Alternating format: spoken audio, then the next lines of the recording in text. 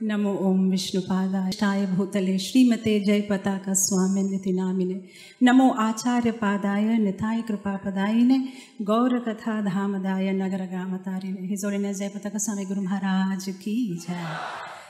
तो सर्वप्रथम तो गुरु महाराजे 74 व्यास पूजा महामहोत्सव उपलक्षे सर्वप्रथम अमर परमाराध्य परम पूज्य श्री श्रीमद जयपताका स्वामी गुरु महाराज के अमर कोटि कोटि दंडवत प्रणाम और उपस्थित भक्तरा सबाई आपनादेर सज्जन भक्त मंडली के अमर दंडवत प्रणाम।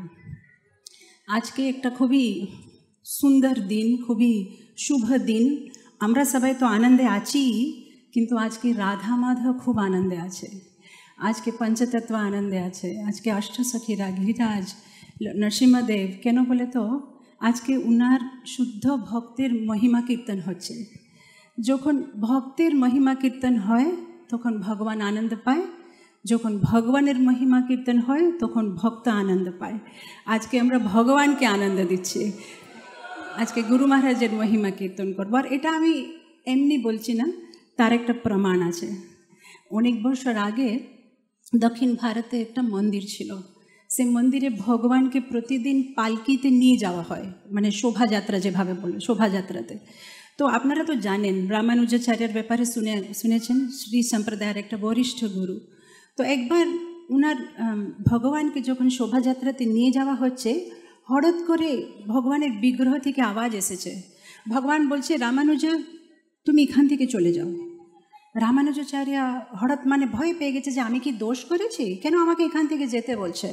আবার আওয়াজ এসেছে রামানুজা তুমি এখান থেকে চলে যাও। উনি বুঝতে পারছেন না উনি কি দোষ করেছেন মাথা নিচু করে চলে গেছে। যখন উনি চলে গেছে তখন ভগবান ভিতর থেকে বলছে চলে গেছে ও বলছে হ্যাঁ এখন একটা কাজ করো আমি ওর মহিমা কীর্তন শুনতে চাই ও থাকলে ওর মহিমা কীর্তন করতে দেবে না এখন তোমরা ওর মহিমা কীর্তন করো আমি শুনবো। আর তখন থেকে দক্ষিণ ভারতে এই প্রথাটা আছে যে যখনই ভগবানকে শোভাযাত্রাতে নিয়ে যায় তখন রামানুজের ব্যাপারে খুব সুন্দর সুন্দর 100খানা শ্লোক আছে সেটাকে বলা হয় নূট্রান্দাদি 100খানা শ্লোক উচ্চার মানে পাঠ করা হয়। তো আজকে গুরু মহারাজের যে ব্যাপারে আমরা মহিমা কীর্তন করছি ভগবানের আজকে খুব আনন্দ হচ্ছে শুনতে জন্য। আর গুরু মহারাজের ব্যাপারে ক্লুপ্ততে বলা হচ্ছে একটা বড় তপস্যা যেহেতু অনেক কিছু বলার আছে কিন্তু আমি একটা ছোট্ট কাহিনী বলে শেষ করব। যেহেতু কালকে খুব বেশি ঝড় বৃষ্টি হয়েছিল কাল রাত্রে তো আমার একটা গল্প মনে এসেছে। অনেক বছর আগে 10 জন বন্ধুরা ছিল তারা একটা তীর্থযাত্রাতে গেছে। কোথায় গেছে সবাই শুনছে তীর্থযাত্রাতে গেছে। তো তখনকার দিনে কী ছিল যারা ধনী লোক তারা মানে রাস্তার মাঝে মাঝে একটা পর্ণকুটির মতন বানায় মানে যারা যে তীর্থযাত্রাতে যাবে তাদেরকে মানে থাকার ব্যবস্থা করে। তো এই 10 জন বন্ধু যখন তীর্থযাত্রাতে যায় এই পর্ণকুটিরে ওরা মানে থেকেছে। রাত্রে 12:30 হয়ে গেছে শ্রীরঙ্গম জায়গার নাম। তো 12:30 দিকে যখন ও পর্ণকুটির ভিতরে ওরা ঘুম দিচ্ছে তখন হঠাৎ দেখছে যে খুব বেশি ঝড় বৃষ্টি।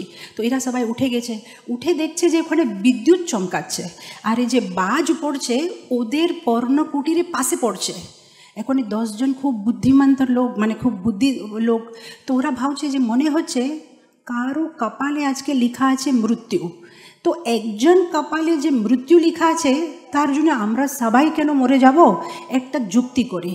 তো ওরা কী যুক্তি করেছে এই পর্ণকুটিরে একটু দূরে একটা গাছ ছিল বলো আমরা কি করব এক একজন যাব গাছটা ছুবো চলে আসবো যার কপালে মৃত্যু লেখা আছে সে মরে যাবে বাকি আমরা সবাই বেঁচে থাকবো।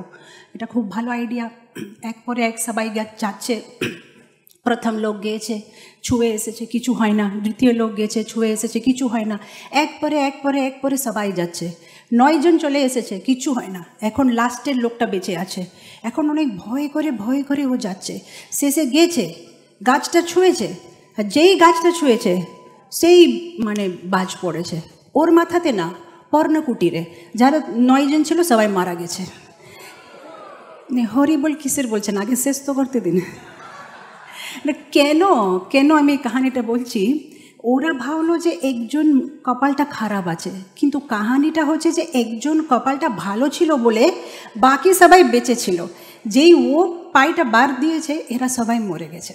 আমাদের ভক্তি জীবনটা এরকমই আছে। আজকে যে আমরা সবাই ভক্তিতে বেঁচে আছি, হতে পারে আমরা ভাবছি আমাদের জপে জুনে, আমাদের সাধনা জুনে, আমাদের পূর্বজন্মে কর্ম জুনে, আমাদের সুকৃতি জুনে, কিন্তু এইগুলো জিনিস জুনে না আমরা বেঁচে আছি। আমরা যে ভক্তিতে বেঁচে আছি কেবলমাত্র একজনের জন্য, এটা হচ্ছে হিজ হোলিনেস জয়পতাকা স্বামী গুরু মহারাজ। উনি যে আমাদের জন্য প্রার্থনা করছে, উনি যে আমাদেরকে আশীর্বাদ দিচ্ছে, উনি যে আমাদের রক্ষা করছে, সেই জন্য আমরা সবাই ভক্তি জীবনে বেঁচে আছি। আমাদের সাধনা জপ টপে কিছু হবে না। তো সেই জন্যে আমাদের সবাইকে প্রার্থনা করতে হবে যেন গুরু মহারাজ শত কোটি বৎসর মানে বেঁচে থাকে, আর ওনার রক্ষা যেন সবসময় আমাদের উপরে থাকে। আমার 5 মিনিটটা হয়ে গেছে নরগোপাল প্রভু, আর একটা কাহিনী বলতে পারবো? হয়ে গেছে 5 মিনিট? দেখছে কেউ? হয় নাই? আর একটা বলে দেবো, একটা বলে দেবো। আজকে যে আমরা এখানে আসলাম না গুরু মহারাজের ব্যাসা পূজাতে, আপনারা জানেন আমরা সবাই কত পুণ্য অর্জন করেছি। এই পুণ্য কেন অর্জন করেছি আমি বলেছি। সাধুকে দেখলে তো কি বলে তীর্থে যাওয়ার পুণ্য আসবে, সেটা তো দর্শনে পবিত্র করে তোমার গুণ। কিন্তু আমি আরেকটা কথা বলে দিচ্ছি আজকে, ভালোভাবে শুনে রাখেন। অনেক বছর আগে মানে যে দ্বাপর যুগের কথা, যুধিষ্ঠির মহারাজ একটা অশ্বমেধ যজ্ঞ করেছিলেন। যুধিষ্ঠির মহারাজ যখন অশ্বমেধ যজ্ঞ করেছেন প্রথমবার সব সাধুদেরকে ডেকেছে, ওর প্রসাদ খাইয়েছে। উনাদের রাজ্যতে একটা সিস্টেম ছিল, একটা প্রথা ছিল, সবাই যদি সুখী থাকে খুশি থাকে তাহলে একটা ঘন্টা থাকে না, ঘন্টা ও নিজে নিজে বাজবে। কিন্তু এইবারে ঘন্টাটা বাজছে না, সবাই চিন্তাতে ব্যস্ত, বাজছে না কেন? তো যুধিষ্ঠির মহারাজ সব সৈনিকদেরকে পাঠিয়েছে যে খুঁজনো তো কেন ঘন্টাটা বাজছে না। তখন ওরা বুঝতে পারলো যে একটা সাধু প্রসাদ খেতে আসেনি। তখন যুধিষ্ঠির মহারাজ ছুটে ছুটে ওনার কাছে গিয়ে বলছে, সাধু বাবা আসেন, আমার বাড়িতে আসেন, প্রসাদ দিন। বলছে আমি এরকম আসবো না, আমাকে কিছু লাগবে। কি লাগবে বলেন? গায়ে দেবো কি দান দেবো? বলছে 100 অশ্বমেধ যজ্ঞের পুণ্য যদি তুমি আমাকে খাতাতে দেবে তাহলে আমি আসবো। যুধিষ্ঠির মহারাজ বলছে আমি কী করে দেবো, এটা আমার প্রথম যজ্ঞবেদ যজ্ঞ, আমি যখন 100টা করবো তখন সব পুণ্য আপনাকে দেবো, আপনি এখন চলেন তাহলে আমার যজ্ঞটা পূরণ হবে। আমি আসবো না, 100 খানা অশ্বমেধ যজ্ঞের পুণ্য না দিলে আমি আসবো না। আরে বাবা আপনি না আসলে যজ্ঞটা পুরো কী করে হবে, আপনি আসেন না, আমি আসবো না। এটা দিয়ে এখন যুধিষ্ঠির মহারাজের খুবই চিন্তা, কি করব কি করব। শেষে দ্রৌপদীকে বলেছে, দ্রৌপদী বলছে এত ছোট জিনিস, কালকে নিয়ে আসবো ওনাকে। দ্রৌপদী গিয়েছে, ওনাকে নিয়ে ডেকে প্রসাদ খাবি পাঠিয়ে দিয়েছে। যুধিষ্ঠির মহারাজ বলছে তুমি কিভাবে করলে এটা এত সরলে? দ্রৌপদী বলছে এটা তো খুব সিম্পল জিনিস। আমি ওনার কাছে গেলাম, আমি বললাম আসেন প্রসাদ খেতে, ও বলেছে আমি আসবো না, আমাকে 100 খানা অশ্বমেধ যজ্ঞের পুণ্য লাগবে। দ্রৌপদী বলেছে আমার কাছে আছে, আমি দিয়ে দিচ্ছি, তো তোমার কাছে কি করে আসলো? তখন দ্রৌপদী একটা খুব সুন্দর জিনিস বলেছে সন্ত মিलन को जाइए छाड़ी मान अपमान, एक एक पग आगे धरे कोटिन यज्ञ समान।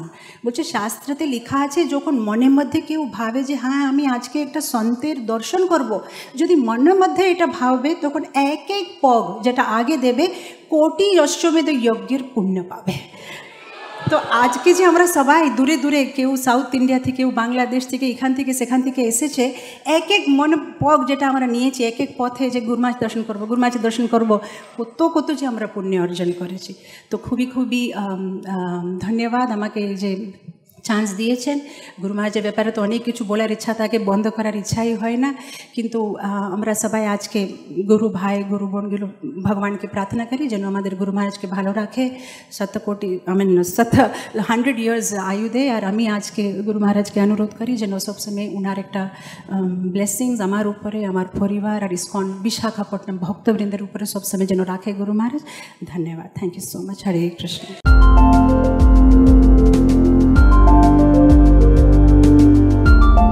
Thank you for watching our videos. Be sure to subscribe to our channel. We publish new videos every day, and don't forget to like and share our channel.